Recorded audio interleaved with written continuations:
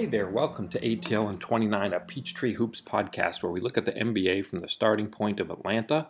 My name is Kevin Chouinard. It's Friday afternoon. I'm recording a couple of hours after the conclusion of Hawks practice. They packed up, flew to Boston, but to get you updated a little bit on practice, it looked like everybody who should have been out on the floor was out on the floor. The Hawks listed 3 people on their injury list for tomorrow's game in Boston. Omari Spellman is out, Miles Plumlee is out, and Alex Poythress is out. I didn't see Poythress, but Spellman was in the building, and Miles Plumlee was there in, what looked like workout gear. I saw him taking some free throws after practice. That was probably the extent, but I didn't really get into any questions on his status for tomorrow, but he is officially listed as out. I've got a few things to talk about today. I asked Trae Young about whether or not he would dunk in a game. I talked to Coach Pierce about his bench lineups, and I spent a few minutes talking to Alex Len, and I wanted to kind of intersperse some stats and some backstory as we get to each one. Starting with some stats here, I wanted to start with a couple of stats on Trae Young and Kevin Huerter. The first one is about their shooting accuracy on the long threes. If we track the number of threes that they've taken from a distance between 28 feet and 40 feet for the season combined, Trae Young and Kevin Huerter, they've made 54 of 136 three-point shots. If you break that down percentage-wise, that's 39.7%. So whatever it is that they're doing in terms of, stepping back a few feet to get some wide open threes, it's working. It's working really well. These are two 20-year-olds. They shouldn't be having an immense amount of success in the NBA, but lately they've been pretty terrific. We'll get to that in a minute. But just in terms of the long shots they've been taking for the season for a pair of 20-year-old rookies, that's pretty fantastic. One thing that's been worth tracking all season long are the lineups that include John Collins, Kevin Huerter, and Trae Young and what kind of net rating they have. For the season, Collins, Huerter, and Young have played in 45 games together for a total of 816 minutes. They have an offensive rating of 112 and a defensive rating of 112.4 for a net rating that's just barely negative. A negative 0.5. And considering that, none of the three is probably even an average defender at this point, just relying purely on offense and the defensive talents of the pair of players out there on the floor with them, they're basically treading water with some kids, 2 20-year-olds and a 21-year-old. So that's a great sign for the Hawks that their most used 3-man lineup, the 3 men that you would expect to be around longest with the team, that lineup is the most used lineup, and it's basically playing other teams to a standstill. And that's a starting lineup, so they're going up against starters most nights with those 3. So the fact that those 3 have done that this season, I think, is a really promising sign. If we look at things individually, since the All-Star break, in terms of on-off net rating, Dwayne Dedmon actually leads the team with a net rating of 14.0.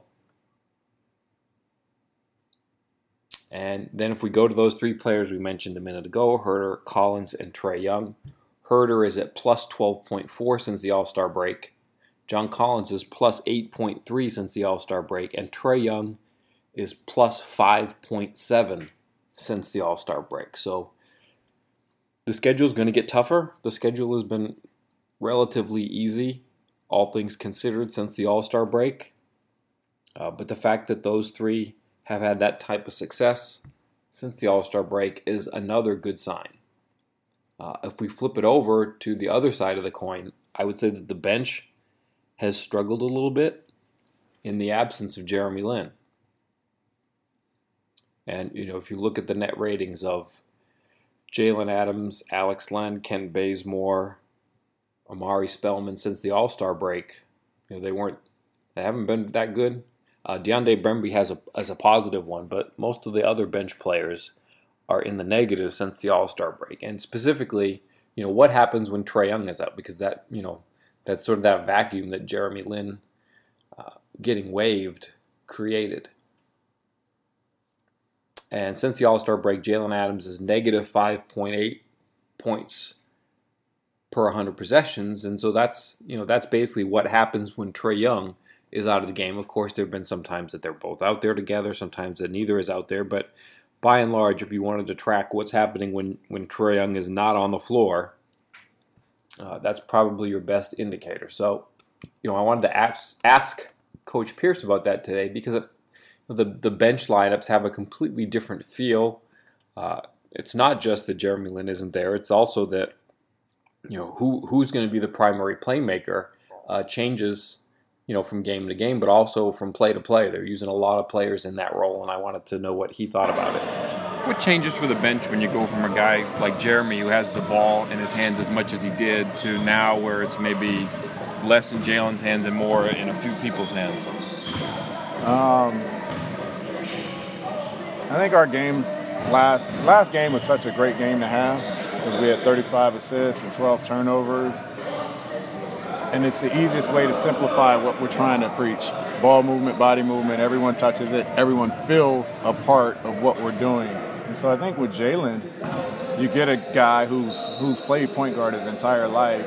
He's been with us since day one, so he knows our system. And when he comes in the game, he's just trying to help us run our offense. And so he's not a selfish player. He's not looking for a shot all the time. We want him to be more aggressive at times, because I think that'll help facilitate. But he comes in and he does a great job of finding guys, and everyone feels a part of it. And we don't really miss a beat when Trae goes out. We have another point guard that can make plays for others, but he also can create his own shot. But he's also getting everyone involved. And the 35 assist and 12 turnover game showed that, and it showed that for our entire team to see. Trae had 8 assists, which means there were 23 or 27 other ones out there that someone else got, and it was spread out from everybody. And it's just a fun way to play when everybody's involved in both sides of it, passing and shooting. We mentioned the net rating of some of those bench lineups a moment ago, but if you also look at what the team as a whole has done in terms of turnovers over the last week, that's been an important change. If that ends up being in any way sustainable, the Hawks will be better for it. If they're not the league's worst team in terms of turnover rate, suddenly they become a very, very productive offense. If the bench can contribute to that in any meaningful way as much as the starters do, then that would be a really positive development for the Hawks at that point. A couple of other stats I wanted to put out there in terms of offensive rating, defensive rating, net rating since the All-Star break. And again, a lot of this has to do with the fact that in the last couple of weeks, the turnovers have been mitigated somewhat. The Hawks have the third best rated offense since the All-Star break. They have the 24th rated defensive rating since the All-Star break, and they have the 10th overall net rating since the All-Star break. And again, the schedule hasn't been great, and I think I may have looked those numbers up before last night's game, but overall, the Hawks have been playing good basketball. They've shot the ball well, and they've protected the ball. And even without defending, they look like a very competent team just on the strength of their offense. It remains to be seen what they can do defensively. If you heard our update at the end of last practice, you could kind of hear Pierce talk about what he thought about what he needed in terms of defensive improvement, and I'm sure that's going to be a focal point over the summer. One other stat before we move on, I think this is interesting, and again, it's kind of an all-star break split. Taurean Prince was averaging 1.9 assists per game before the all-star break. He's averaged 3.1 assists per game since the all-star break. A nice improvement, even to the point where in the last game against Memphis, the ball was swinging around the perimeter. It ended up in Prince's hands. He had an open three, and he saw Alex Len in the corner and passed it to Len. And honestly, Len was less open than Prince was. So obviously that's not a situation you want. But overall, the fact that Prince is moving the ball again, is another development for the Hawks, and something to keep track of, especially with respect to whatever's going to happen with him this summer. The Hawks were pretty frisky at the end of practice. Sort of an impromptu dunk session broke out. DeAndre Bembry, Justin Anderson, even a little bit of Vince Carter and Trae Young were, they were all out there trying some dunks. Trae, it took him a few dunks to get one down, but he likes to do the ones where he kind of throws the pass up high, it bounces off the ground, pops up just above the rim, and then he throws it down. He got a reverse dunk on one of those. And so I couldn't help myself. I asked him if he was going to throw down a dunk in a game anytime soon. Do you think he'll try a dunk in a game at some point? Oh yeah. I'm getting up there. People still don't think I can dunk, so sometimes I have to practice. I gotta show them. The vets make me do it sometimes, so I gotta show them I got a little bit of dunks. And saving the best segment for last, or at least the longest, most substantial segment for last, I wanted to take a few minutes to talk about Alex Len's season. It's pretty interesting. I didn't realize until I looked the other day that Alex Len is actually averaging a career high in points in Phoenix. He was a number 5 overall draft pick. He spent 5 years in Phoenix. He started over half of his games, I think, in Phoenix, or pretty close to it. But the most points per game that he ever averaged in a season in Phoenix was 9.0. This year in Atlanta, he's up to 10.4 points per game. He's averaging double digits for the first time in his career. He's shooting 3-point shots for the first time in his career. He'd only made 6 in his career over 5 seasons. This season in Atlanta, he's made 49, and he's converting them at a clip over 34%.